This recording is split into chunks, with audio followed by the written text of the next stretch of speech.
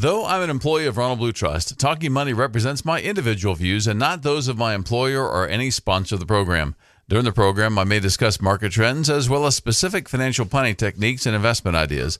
These discussions are for general information only and are not intended to provide specific advice or recommendations to any individual or organization. Work with your attorney or accounting or investment professional for specific individual advice and services. Any securities or investment products discussed on Talking Money are not insured by the FDIC, are not a deposit or other obligation of or guaranteed by any bank, and are subject to investment risks, including possible loss of principal amount invested. Good morning and welcome to another Talking Money. This is Certified Financial Planner Professional. I have to add that for the CFP board to make it accurate. Certified Financial Planner Professional Mike Miller, your host for today. And once again, Eddie Holland joins me on the microphone in the studio live today to answer your Social Security questions. We were on last week for part one of the Social Security saga, we'll call it. There's a lot to Social Security. We won't even cover everything today. We'll hit most of the highlights. So if you missed last week, go to talkingmoneyradio.com. And that website has I think we posted it on Thursday or Friday from last week. So you'll be able to listen to that as a podcast anytime you want. Fast forward, do whatever you want to with that to get the information you need. And I had some great questions. And Russ called in. We had a number of questions from Russ that took a fair amount of the first couple of segments. But they were great questions. So if you missed any of that, I encourage you to go back to talkingmoneyradio.com. So we are going to continue that conversation today. And Eddie, I've heard a lot of different shows on the radio, this station, other stations where people talk about Social Security, and you'll hear different opinions. And some of them say always take it to 70. Some say always take it as early as you can or as soon as you stop working, that kind of thing. And we've always advised clients that there is really no one best way. So what are some reasons why you might delay, or some of the reasons you might want to actually take Social Security early? Yeah, great questions, Mike. And part of that, I think, is important to determine a baseline for Social Security. So when you mentioned delaying it until age 70, taking it as early as age 62, those are kind of the beginning and end dates. So you can take Social Security on your own record as early as age 62. Of course, you're subject to a reduction, as you just referenced. That reduction, there's a formula that the Social Security Administration applies. And I won't bore you with a lot of details, but suffice it to say that there's a reduction that applies each month that you take it early. So it's not annual. It is a monthly change, monthly reduction. Correct. Yeah. And the barometer that they use is your full retirement age. And so your full retirement age is based on the year that you were born. And we covered that in the last segment. But let's just assume that somebody has a full retirement age of 67. Then they can take it 5 years earlier than 67 at age 62, but it's subject to a reduction. And if they take it all the way up or take it as early as 62, that reduction is pretty significant. And if they delay it past age 67, they get an 8% per year increase. And that increase is applied on a monthly basis, so it's 2/3 of 1% per month, which equates to 8% per year that a person may receive that increase. They call it a delayed retirement credit from full retirement age to age 70. So some of the considerations are obviously very contingent upon the reduction or the benefit. 8% is pretty hard to come by right now because there's no guarantee. 8% inflation is obviously high, but bond prices are lower right now because the Treasury yield's kind of fluctuating. And so there's a lot of headwind in the fixed income market to guarantee an 8% increase. So a lot of people are looking at that and sort of salivating over that 8%, understanding that they get an 8% per year. The bad part is that you have to delay the benefit, so you don't have income coming in. So if you've retired... You're forgoing the earlier benefits in order to get a higher benefit later. Correct. Yeah. But you have to supplement that cash need somewhere if you have retired. Right. And so whether that comes from your portfolio, whether you have a pension, whether you received an inheritance, whether your spouse is still working, all of those are factors to consider to determine, should I delay my Social Security benefit or should I take it early? And as we talked about last week, God doesn't tell us when we're going to die, which would be an absolute certain way for me to tell you how you should take your Social Security benefits, because I know exactly when you're going to die. Yes, that would be very important and very useful information. But like you said, we don't have that, and so we have to don't want to know. Absolutely, yeah. Neither you or I. We established that last week. We don't want to know at all. So let's talk about why people are recommending that you take it early, or why they may say take it late. And you and I talked off air. One of my biggest concerns and frustrations is that we have this cookie cutter approach where one size fits all. The recommendation is you either take it early, you delay, or you take it at full retirement age. And that makes no sense to have cast a broad net to say, okay, that applies to everybody. Because as you mentioned before, if we knew when somebody was going to die, then that would make the planning easy. If we look at from a Social Security standpoint, the actuaries assign a date of death, a projected or predicted date of death to each Social Security participant. So if you die on the precise day that the actuaries assumed that you were going to die, then whether you took it at 62, 64, 67, 69, 70, it doesn't matter. Actuarially, it's the same. Yes. And so the illustration I use when I speak on Social Security at Michelin and other places is I use the analogy when we were in middle school of the trains, and it would say train A leaves the station going X miles an hour. Train B leaves the station 10 minutes later going X miles an hour faster. Mm-hmm. At what point does train B catch up with train A? Well, we know that at some point, because train B is going faster, it's going to catch up. Well, from an actuarial standpoint, they all land at the same spot of the track at your actuarial date of death. Mm-hmm. So whether there were 8 trains or 12 trains or 2 trains running on the track, if you die on your precise expected date of death, all the trains are at the same spot. Now, how often that happens? Probably very, never. Yeah, very earlier or later. Yes, exactly. And so at that point, it becomes, okay, what can we do to maximize our Social Security? Mm-hmm. But some goals, Mike, are greater than maximizing Social Security. What we concern ourselves with when we're consulting clients is we're concerned about maximizing net wealth, not Social Security benefits. And that can be a key distinction, because if you delay, let's say you retire at 62, you delay until age 70, well, where's that money going to come from over the next 8 years? If you have a desire to care for kids in after death, in inheritance, you could potentially pass some assets along to kids through your portfolio, but you cannot pass Social Security benefits to kids in most situations. Right. Yeah. So you could potentially draw down an asset that you can pass to kids with the goal of maximizing your Social Security. But in actuality, what you may have done is minimized or not maximized your net worth or your net wealth, which is a key component. And that's why we really spend a lot of time talking with clients about what are your goals, because obviously with clients that may not have kids, you may say, well, they don't need to maximize their net wealth. Well, they may have a really strong charitable desire. They may want to give a certain dollar amount to charities. So that's important for us to understand, where we may say, okay, let's take pressure off the portfolio and take Social Security early because you want your portfolio to grow for charity. And charities can't receive Social Security benefits either. No, nobody can. Once they stop giving them, nobody's going to get them. Yes, that's right. What about just from a spousal survivor standpoint? Yes. So if your benefit is lower than your spouse's benefit and your spouse passes away first, you are eligible to receive a survivor benefit. That survivor benefit is whatever your spouse was receiving or was entitled to receive at his or her death. So let's assume that we have husband and wife. Let's say wife is the lower wage earner. Husband passes away at age 68, having never collected his benefit. Depending on the wife's age, assuming she's at least full retirement age, she's eligible to receive what her husband would have received had he started drawing at 68. It does not revert back to what his full retirement age is or what his 62 benefit was. It's whatever his benefit was, whether he was receiving it or not, at his date of death.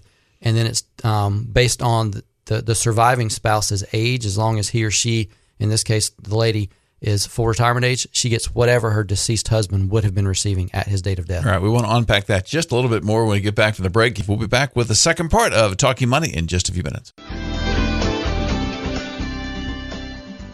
Ronald Blue Trust is pleased to sponsor Talking Money. Ronald Blue Trust has distinct divisions that work with clients across the wealth spectrum: private wealth, everyday steward, family office, and the professional athlete division. The company's largest division, private wealth, is designed to provide financial guidance for clients with an investable net worth of $1 million or higher.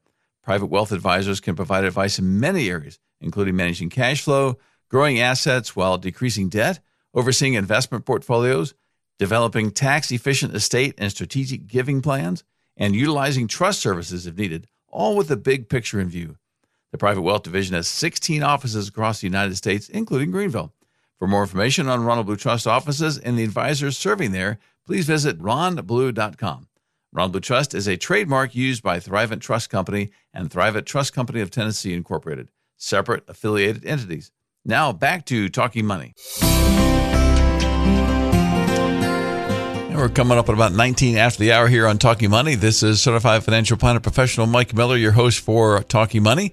And I did need to make sure we're talking about Social Security. I want to make sure I remind everyone that we don't know everything about Social Security, especially as it applies to your particular situation.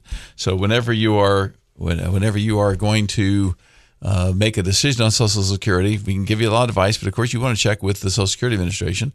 But then of course I'll remind you to be careful there, because the answer you get the first time may not be the right answer. So you may need to check back with us. I know Eddie Holland, my guest for today, has gone to the Social Security Administration a number of times, or at least talked to him on the phone to correct some of the information you've gotten there. So it's one of those things multiple advisors should help you with that a lot. So just be careful with Social Security. And if you got a question for me, it's 877-235-9405. You can send a text, or of course you can call us like Billy has from Greer. Give us a call. So we'd love to answer your questions about Social Security. All right, let's go to Billy from Greer. Welcome, Billy, to Talking Money. Good morning. Enjoy your show. Great. Thanks for listening.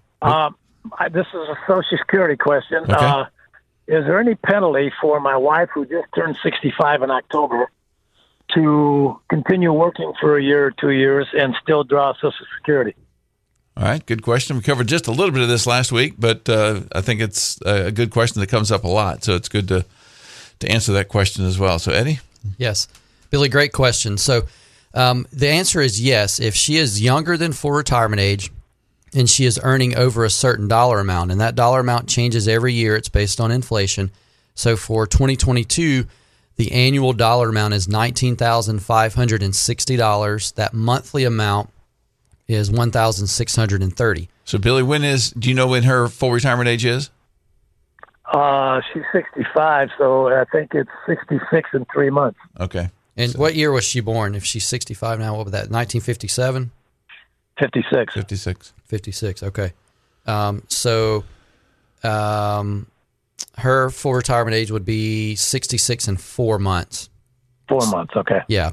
So this year, the dollar amount that's going to apply is $19,560. That's an annual amount. If she makes over $1,630 each month, then she would be potentially subject to a reduction, and that reduction is $1 for every $2 over that monthly amount. Does she ever get that back? Yes. So what happens is any reduction based on the earnings limit goes into a pot. That money is held until she reaches her full retirement age, which is 66 and 4 months. And then at 66 and 4 months, she will start receiving an incremental increase. They will drip that back into her benefit over a period of time. Now, how long that takes, Billy, your guess is as good as mine. I shared on the last program. I have yet to get a clear answer from Social Security or anybody else that I've talked to regarding how long it takes to receive those reduced benefits, but she will get them back incrementally beginning when she reaches full retirement age. Okay.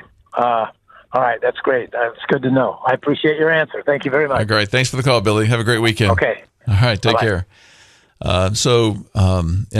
My guess would be, if they were trying to do actuarially, that they probably have it spread out actuarially evenly between the time you start Social Security and the time they have you calculated as dying. Yes, that have been my presumption. Yeah, exactly. But who knows? It is the government. Yeah, exactly. Okay, so before the break, we were talking about reasons to take the money, the Social Security earlier, reasons to maybe take it later. And I asked you about, what about the spousal survivor? So you used the illustration of someone who died at 68, but they had not started taking Social Security. And then the surviving spouse would be eligible for whatever they would be eligible for at age 68 had they lived and started taking it. So what about somebody's age 75, 80, and they delayed it till age 70? Is that a reason to to wait till age 70. Yes, absolutely it is. And so as we talked in the first segment, delayed retirement credits, 2/3 of 1% per month past full retirement age up to age 70. So someone that you just described that's 75 or 80, their full retirement age would have been 66 most likely. So in that scenario, they would have received delayed retirement credits of 8% per year for 4 years, 32% higher benefit because of the delay. And then what you just described, Mike, is exactly correct. The surviving spouse, let's say that the husband passed away at 75 or 80. Let's say that the wife, the survivor, is a couple of years younger. So let's say that she's 77 and the husband is 79. He passes away. She's now eligible, regardless of what her benefit is, as long as it's smaller or lower, then she's eligible to step up and start receiving what the husband was receiving at during his lifetime. Mm-hmm. So it becomes a survivor benefit. So that is absolutely one reason to potentially delay Social Security benefits, is because that survivor benefit, which could be very beneficial to the surviving spouse, could be much higher because of those delayed retirement credits. Yeah, we've seen people who had a retirement plan, and when they decided to take that retirement plan, they decided to do life-only benefits, which means there was no survivor benefit. So that's even more important for that surviving spouse to have access to a higher Social Security benefit, because they aren't going to get any of the delayed retirement plan benefits. So unfortunately, too many times we've seen individuals, callers, clients who've come in and unfortunately other financial shows that talk about just their own employees' age as the sole reason why they would say take it at age 66 or take it early because it's going to take you 14 years for a payback or whatever it is for their age, as opposed to thinking, no, you don't want to think of just yourself. You want to think of yourself, and if you have a spouse, a surviving spouse, having access to that, because whether we guys like it or not, our spouses and women live longer than we do. I think it's about 5 years typically. Talk about actuarial data. That the actuaries will tell you that. And so, Mike, I know we're getting a call, but let me mention briefly, in the scenario that we just talked about, husband passes away, wife jumps into the survivor benefits seat. At that point, she's not eligible to collect her own and survivor. It's either or, the higher of the two. So I know that's come up in many of the seminars that I've spoken. And so I just want to clarify, it's the higher of your own benefit or a survivor benefit, not both. It's interesting that they do give you a choice. They do. Like, yes. Why wouldn't I take the higher benefit? It seems like a no-brainer. But anyway, we got Gene calling us from Clemson. Good morning, Gene, and welcome to Talking Money. Hey, good morning, Mike. Love the show. Great. Real quick, two questions, if I may. The first one is, when you were talking about the Social Security calculating your date of death or anticipated date of death in calculating the monthly amounts, right? What rate of return do they use to do that, or is it just a sum of the dollars that they would anticipate paying out? So my understanding, Gene, is that it's even more rudimentary than that. They just look at your year of birth, and they say, okay, most people, as we've been tracking, here's kind of an average date of death that we've seen based on your year of birth. So it's not scientific by any stretch, which is one of the reasons why we encourage clients to think through family genetics and life history of parents and siblings and those types of things, which the Social Security Administration is not getting that technical. Yeah, I think they're just taking actuarial tables, and the government puts it out every 10 years or so long and says, here's how long the average person who is 60 is going to live. This is when they'll die. Insurance companies use it, everybody uses it, but this is an average. That's like Eddie said, it's so important to know your own situation and family history and that kind of stuff. Sure. The other question I had is, once you reach full retirement, and if you choose not to take Social Security at that point, you're still working, do they still deduct money, towards Social Security past your retirement date if you're working? Yes, they do. And so that would be the case even if you're drawing your benefit. So we've had some clients that have continued to work but started drawing their benefit at full retirement age, which they're not subject to an earnings limit reduction, but they are still paying into the Social Security Administration, which pains some clients to have to be able to do that. But here's one benefit. Your Social Security benefits are adjusted every year. And so if you're continuing to work, then you could potentially be increasing your Social Security benefit. They take the highest 35 years of wages. And so if the current wage replaces one of the highest 35 years next year when they reassess, then you could see an incremental increase in your Social Security benefits, factoring in the new money that you earned the previous year. Right. Okay. Great. Thanks. I appreciate your answers. Yeah, great questions, Gene. Thanks for calling. Anything else? All right. No, that's it. Thank you. Okay, great. Have a great weekend. You okay. too. So, yeah, that is interesting about the delaying, and when somebody's working, you think, why should I still have to pay the taxes in because I'm past Social Security age? But yeah, you do potentially increase. It may not be a lot of increase, but and certainly not as much as you might get from Social Security if you just stopped working. Right.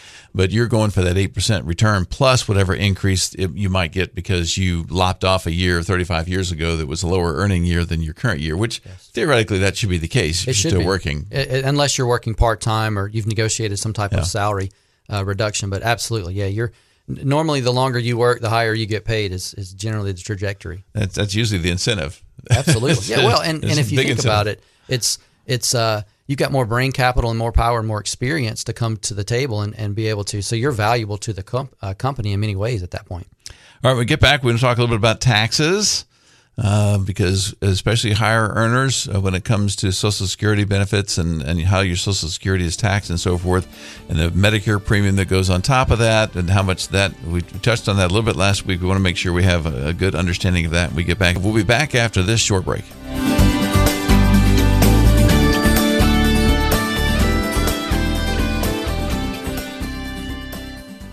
Ronald Blue Trust is pleased to sponsor Talking Money. Ronald Blue Trust has distinct divisions that work with clients across the wealth spectrum. One division is Everyday Steward, which serves clients who are just getting started to those with an investable net worth ranging from $100,000 up to $1 million. For those desiring objective, biblical principles in their investments, cash flow management, financial planning, which includes retirement, insurance, tax, and estate, and their giving, Ronald Blue Trust's Everyday Steward advisors can serve as their clients' stewardship coaches, so they can focus on living a life of purpose. For more information about Everyday Steward and the other divisions of Ronald Blue Trust, they can be found at ronblue.com. Ronald Blue Trust is a trademark used by Thrivent Trust Company and Thrivent Trust Company of Tennessee, Incorporated, separate affiliated entities.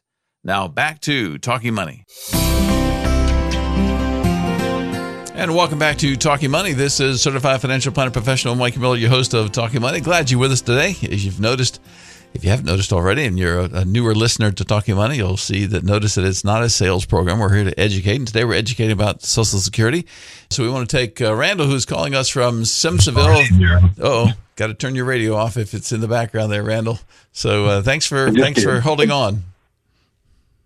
Yeah, my wife and I are both 68 years old. She started drawing her Social Security at 66 when she was at full retirement age. I'm delaying mine till 70. The question is, and we're covered under my wife's health insurance. She's still working full time for a government job. Anticipates retiring possibly sometime next year. At what point do we have to make our decision about Medicare? Because right now we're covered under her Blue Cross Blue Shield, which we can still carry into retirement. Yeah. Are you retired, Randall, too, or are you still working? I'm retired. You're retired. Oh, wow. Lucky you. So your wife's still working, and she must love her job. She does. Okay. She's keeping us from traveling by working, though. Okay. All right. So you're eager for her to if she's listening today, there's another hint. Okay, Eddie. Yes. So, Randall, as long as you're covered by credible coverage, and I'm assuming that your wife's employer has at least 20 employees. Government jobs, you said. So okay. We assume. Yeah. Okay. So yeah, as long as she's employed by an employer with more than 20 employees, then she's eligible to delay Medicare enrollment, as well as you. As long as you're on the plan and you have credible coverage, then you and she can stay on that plan as long as she's working. When she retires, then at that point, both of you guys will begin to enroll in Medicare's Part A and B. I don't know, did you enroll in Part A when you turned 65? And obviously, in her case, if she's drawing Social Security, she's at least enrolled in Part A because that's a prerequisite if you're past age 65. Have you enrolled in Part A as well? We both did at age 65. Okay. So, yeah, you can delay enrollment in Part B until she retires. And then what you'll do when you apply for Medicare is what they call a special enrollment period. You'll have to produce a document that confirms that you and she were covered by her employer. It's what they call credible coverage. But there will be no penalty for that Part B premium because you've been on or had credible coverage. Great. Randall, does that cover it, or you have another question? No, that covers it. I appreciate it. The other question I could add to that is kind of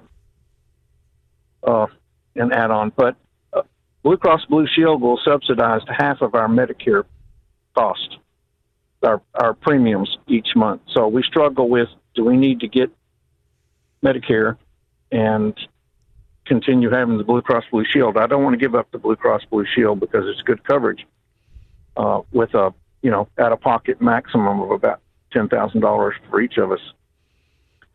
So, but then again, I don't want to have to pay $600 or $800 a month for health insurance if it's not necessary. So when your wife retires, will she be eligible to receive retiree health insurance that basically serves as a Medicare supplement plan? Well, yes, she'll continue with her Blue Cross Blue Shield coverage, and even if she predeceases me, I'll be able to carry that coverage also through until I die. Okay, yeah, that's pretty common based on the government jobs and some of the school system jobs in the upstate and across South Carolina. Is that the supplemental plan through the retiree coverage is fairly robust. It tends to be as good or sometimes even better than a Medicare supplement plan that you can buy on the open market. So assuming that it's the same type of coverage, it will be most likely subsidized, so you're not having to pay the full premium. Then I would encourage you to remain on that plan. Like I said, assuming that it is covering as much as the Medicare supplement plans would. So did I hear your part of your answer correctly, that you're wondering whether or not you should go ahead and take Medicare Part B because they would pay for half of that? Correct. I'm just wondering if I'm getting the most bang for my buck by getting Medicare Part B if I've got good coverage through Blue Cross Blue Shield. Do I need both insurance plans? Our health issues are minimal. I'm 68. I don't take any medication. I have no outlying health issues. My wife's health is relatively good. So just curious as to whether most people take both. I don't know. I've asked around as much as I could with friends and coworkers through the part-time jobs that I've taken since retirement, and I've not been able to get a good idea what the right decision is. It's too many choices. Generally speaking, Randall, the answer to that question is no. If you have coverage through an employer plan, then Part B, it's not going to really supplement very much of what the employer plan doesn't. It may fill in a few gaps, but the premium that you're having to pay normally far outweighs the benefit that you receive through what I would call incremental benefit. Yeah, especially with minimal health issues, I would say, don't take the Medicare Part B. Just stick with the way you're doing it now. Okay. Well, gentlemen, I appreciate your help. Randall, let me ask you one question. You piqued my interest when you said you and your wife are both 68. No, she's 66. No, you're both 68. She took 68. it. Yeah, both 68. She took hers at 66. Okay, so when did you turn 68? What month? I turned 68 January of this year, January 3rd. Okay. You missed a potential benefit by a couple of days. If you would have been 68 on January 1st or if your birthday would have been January 1st of 1954. So if you'd have been 68 on January 1st instead of the 3rd, you could have potentially been eligible for what they call a restricted claim. So I wanted to make sure that we weren't leaving that on the table, but it sounds like you were a couple of days late to the party on that one.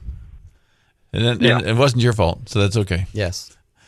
All right, Randall, thanks for the calls. Thanks for the questions. Thanks for the call. Thanks a lot, gentlemen. All right, have a great weekend. Have a good day. Okay, so we got a few minutes here left before we break. Let's go ahead and switch to Mark, who's calling us from Anderson. Good morning, Mark. Welcome to Talking Money. Good morning. Thanks.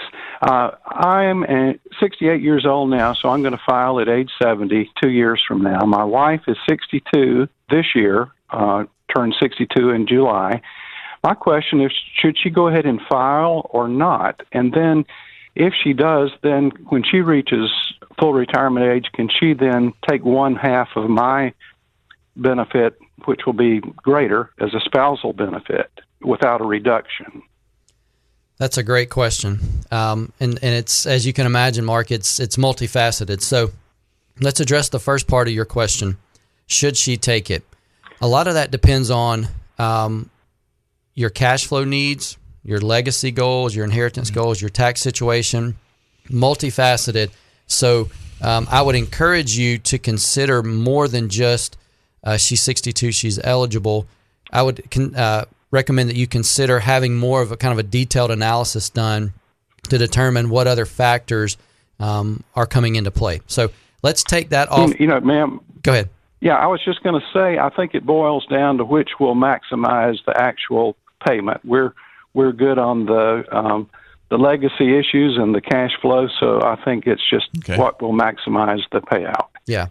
So I would say, depending on family genetics, life history from her parents, your parents, siblings, it's what you're referring to is called a split strategy.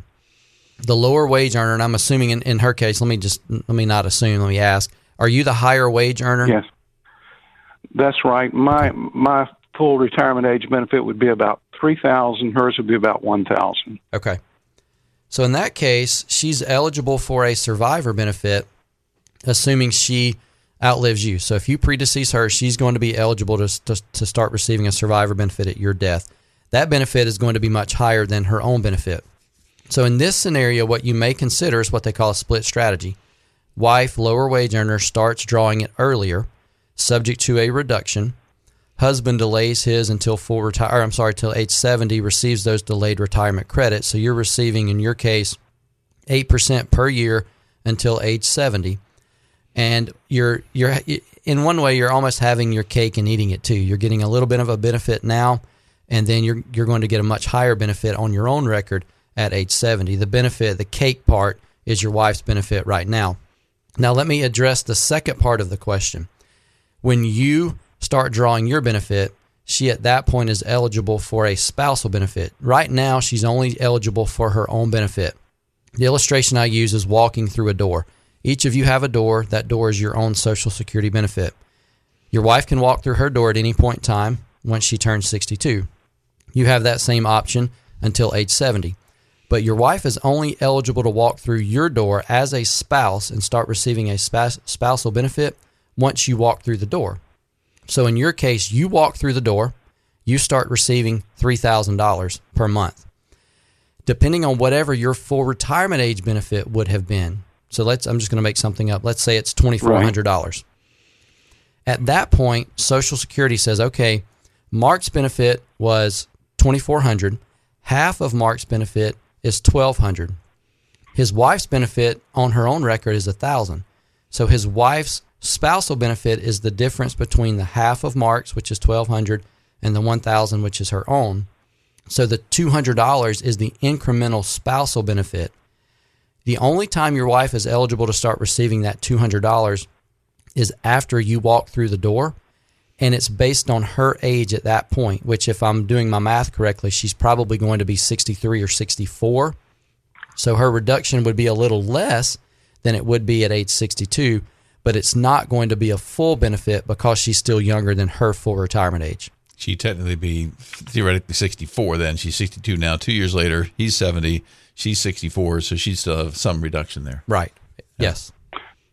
Okay, yeah, that was the heart of my question was to see whether there would be still a reduction in place when she, I guess if she reaches full retirement age, though, then she can go for the half of my benefit and not have a reduction. Well, not exactly, because Social Security... Because it's dependent on the fact that she would have started at age 62 on her own. Right, and Social Security has a clause that says that you have to take the higher of your own benefit or a spousal benefit if you're younger than full retirement age.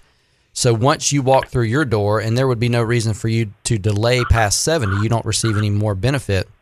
So you would want to walk through your door at age 70. Depending on your wife's age at that point, she would have to start taking the spousal benefit, assuming it's higher than her own, and it would be subject to a reduction. So Social Security, in this instance, does not allow her to choose when to start the spousal. You're really deciding when you walk through the door. It automatically enrolls her in the spousal benefit. Okay, great. I appreciate the insight. All yes, right, Mark. You're quite welcome. Thanks for the call. Have a great weekend. Take care. Yes, sir. All right, we are a little past time for our last break. We'll be back with the last segment of Talking Money in just a couple minutes. Ronald Blue Trust is pleased to sponsor Talking Money. Ronald Blue Trust has distinct divisions that work with clients across the wealth spectrum: private wealth, everyday steward, family office, and the professional athlete division. The company's largest division, private wealth, is designed to provide financial guidance for clients with an investable net worth of $1 million or higher. Private wealth advisors can provide advice in many areas, including managing cash flow, growing assets while decreasing debt, overseeing investment portfolios, developing tax-efficient estate and strategic giving plans, and utilizing trust services if needed, all with the big picture in view. The Private Wealth Division has 16 offices across the United States, including Greenville. For more information on Ronald Blue Trust offices and the advisors serving there, please visit ronblue.com. Ronald Blue Trust is a trademark used by Thrivent Trust Company and Thrivent Trust Company of Tennessee, Incorporated, separate affiliated entities. Now back to Talking Money. We got a little less than 10 minutes left in Talking Money today. I wanted to clarify one thing with the previous caller, and that with him delaying he was 68, she was 62, and one part we didn't answer was under what scenario would she be able to actually get 50% of his age 70 benefit? So in that case, she would never be eligible to receive half of his age 70 benefit. A spousal benefit is always based on his full retirement age. So in his example, I just pulled a number out of thin air, but I said his full retirement age is $2,400. His age 70 is $3,000. If his wife delayed taking any benefit, including her own, until her full retirement age, then at that point she's eligible for half of his full retirement age benefit as a spouse. So the $2,400 was his full retirement age. Half of his would be $1,200. If she didn't draw any benefit until full retirement age, then at that point she's eligible for the $1,200. Okay, so never gets half of the age 70. Never half of it. So the spousal, you never get delayed retirement credits. It's only the survivor benefit that you get the full retirement age, the delayed retirement credits past full retirement age. Okay, all right. We've got a couple calls. We got Wayne calling us from Greenwood. And good morning, Wayne. Welcome to Talking Money. Good to hear from you again. Yes, I need to follow up on what Eddie said earlier about people who are still working and are getting benefits over and above the cost of living. During the Great Recession, I believe there were 2 years that Social Security recipients got no cost of living increase. But I had a client, still doing her for that matter, who was 70 or more and still working, and she was making in the low 30s. And one of those years that ordinary Social Security recipients who were not working got no increase, I noted that she got a $23 a month increase in her Social Security benefits. The other thing is that you haven't talked about are the income tax implications. And the Social Security law, which has not been changed since 1994, is very discriminatory against married couples. That could be solved by creating a new filing status on the tax return, married but filing as single. And I say that because taxable benefits kick in so much quicker on a married couple than they do on a single person. And I had one yesterday that was talking about retiring next year at 65, but her husband is 62 this year and has already started drawing Social Security. And I said, okay, you're going to pay 10.2% of that back, and she's in the 12% tax bracket. I said 10.2% of the Social Security that you draw is going to go back to the federal government, whereas if he had waited until she retired, it likely would not have been 85% taxable. Yeah, those are great points, Wayne, and we actually covered that. We have not gotten to it this program, but the previous program we talked about last week we talked about the tax implications, and you're exactly right. Because that threshold is so low and it's not indexed for inflation, it exposes quite a bit of potential income to taxation, which is one of the reasons why, to your point, when we meet with clients that are considering retiring, we may recommend that they delay Social Security so that Uncle Sam gets a little less of that Social Security benefit if they're going to be in a lower tax bracket in the future. So the great points. All right, Wayne, thanks for the call, and thanks for as always, thanks for the great input. Have a great Always weekend. good to talk to you. All right, same here, Wayne. Let's go back to Billy, who's called earlier, and I guess he's got a follow-up question. He's on his way to Columbia, so hopefully we won't lose him, and hopefully he will. He's just talking and driving, not texting and driving. That's exactly right. Sorry about that. Quick follow-up was my question is, at what age can you work and still draw Social Security without being penalized? And Billy, that question, the answer to that question is once you reach full retirement age. So the year in which you reach full retirement age, the threshold goes up quite a bit. The 2022 numbers are $51,960. So $51,960 is the annual threshold, and the reduction is less. It's $1 for every $3, $1 for every $3 over that amount. But once you reach full retirement age, then you can make as much as you want, $1 million, and it's not going to be your Social Security benefit will not be subject to any reduction. Okay, good. Thank you very much. All right, Billy. Drive carefully. All right, bye-bye. All right. So we've got about 3.5 minutes or so left. I know you said you wanted to try to unpack a little bit the restricted claim benefit because we hit on that. Just I think most people can't do it anymore, but there are some people who still can. Yes, and let me go back to something Wayne said because he mentioned that cost of living adjustments sometimes are zero. There's been multiple times really over the last, let's just say 15 years, 2010, 2011, and 2016, where Social Security did not receive a cost of living benefit. No inflation, adjustment. essentially. Yeah. Correct. Right. So that's a great point by Wayne. We talked about with one of the callers earlier, Mike. I asked him, he had said he had turned 68, and I asked him when his birthday was. So for anybody that was 68 by January 1st of this year, so your birthday was at least January 1st of 1954 or earlier, then you could potentially be eligible for what's known as a restricted claim. So in the previous segment, we talked about walking through doors.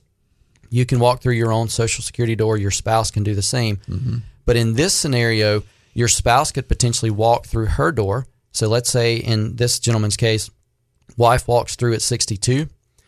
Because he is at least 68 by January 1st, 1954, he would have been eligible to receive half of her full retirement age benefit. So in her case, even though she's taking it at age 62 and she's subject to a reduction, the spousal benefit amount would not be subject to a reduction because he's full retirement age and he met that requirement of being 68 at the beginning of this year. So that's why I jokingly told him that he had missed it by a couple of days. He was late to the party, and you were so adept at pointing out that it wasn't his fault. So he can blame the good Lord or his parents, but it's not his fault. So his parents probably would have preferred December 31st anyway because they would have gotten a tax deduction exactly. for another year. Yes. Another year's worth out of him. So, okay, great question on Social Security. So just real quickly, with the couple minutes we have left, and we may talk about some of the scams there, but just from a tax standpoint, what are some things people just need to really just keep in mind? We don't have time to go into great detail about it, but as you're thinking about taxes, even with some of the Wayne comments and some of the other callers we've had today, and great callers today, we appreciate that. What are some things to just summarize as we start wrapping up here? Wayne hit the nail on the head. There are so many factors to consider when taking Social Security from a tax standpoint. We've already talked about if you take it earlier than your full retirement age, you're subject to a reduction. If you're continuing to work, you're going to be subject to an earnings limit. But there's also some considerations. If you are Medicare age and you're on Medicare Part B, then taking Social Security potentially increases your taxable income and your adjusted gross income, which thereby could potentially increase your Medicare Part B premium. It's what they call an IRMA adjustment. All right. The other component, and we spend a great deal of time talking through this with clients, is as your income increases, there's a possibility that you could be jumping tax brackets. And so in this case, if a client's moving from the 12 to the 22% tax bracket, it's a 10% hit. Maybe they're moving from the 24 to the 32% tax bracket. That's an 8% hit. What you're trying to consider is, should we be doing Roth conversions, moving money from an IRA to a Roth? Benefit is you pay tax now, hopefully at a lower rate, put money in a Roth that grows tax-free for the rest of your life and the rest of your beneficiaries' lives. Yeah. And so there's a possibility that you can play maybe a little bit of a tax spread, but you want to be very sensitive that Social Security may increase your income, thereby reducing your amount, your possibility of doing more Roth conversions. You also want to be real careful with some of these strategies that people are using, essentially trying to sell you life insurance, to sell you something that adds a cost factor to it. Sometimes it works. I'm not saying you should never do it, but it's not the majority of people who should be thinking about doing those kind of things, I don't think. All right, so if you got a question for Eddie, you want to talk to him at the office this week, 800-588-7526 is the number at Ronald Blue Trust here in Greenville. Thanks, Eddie, for joining us. Thanks, Mike. All right, everybody have a great weekend. We'll talk to you next week for the next Talking Money.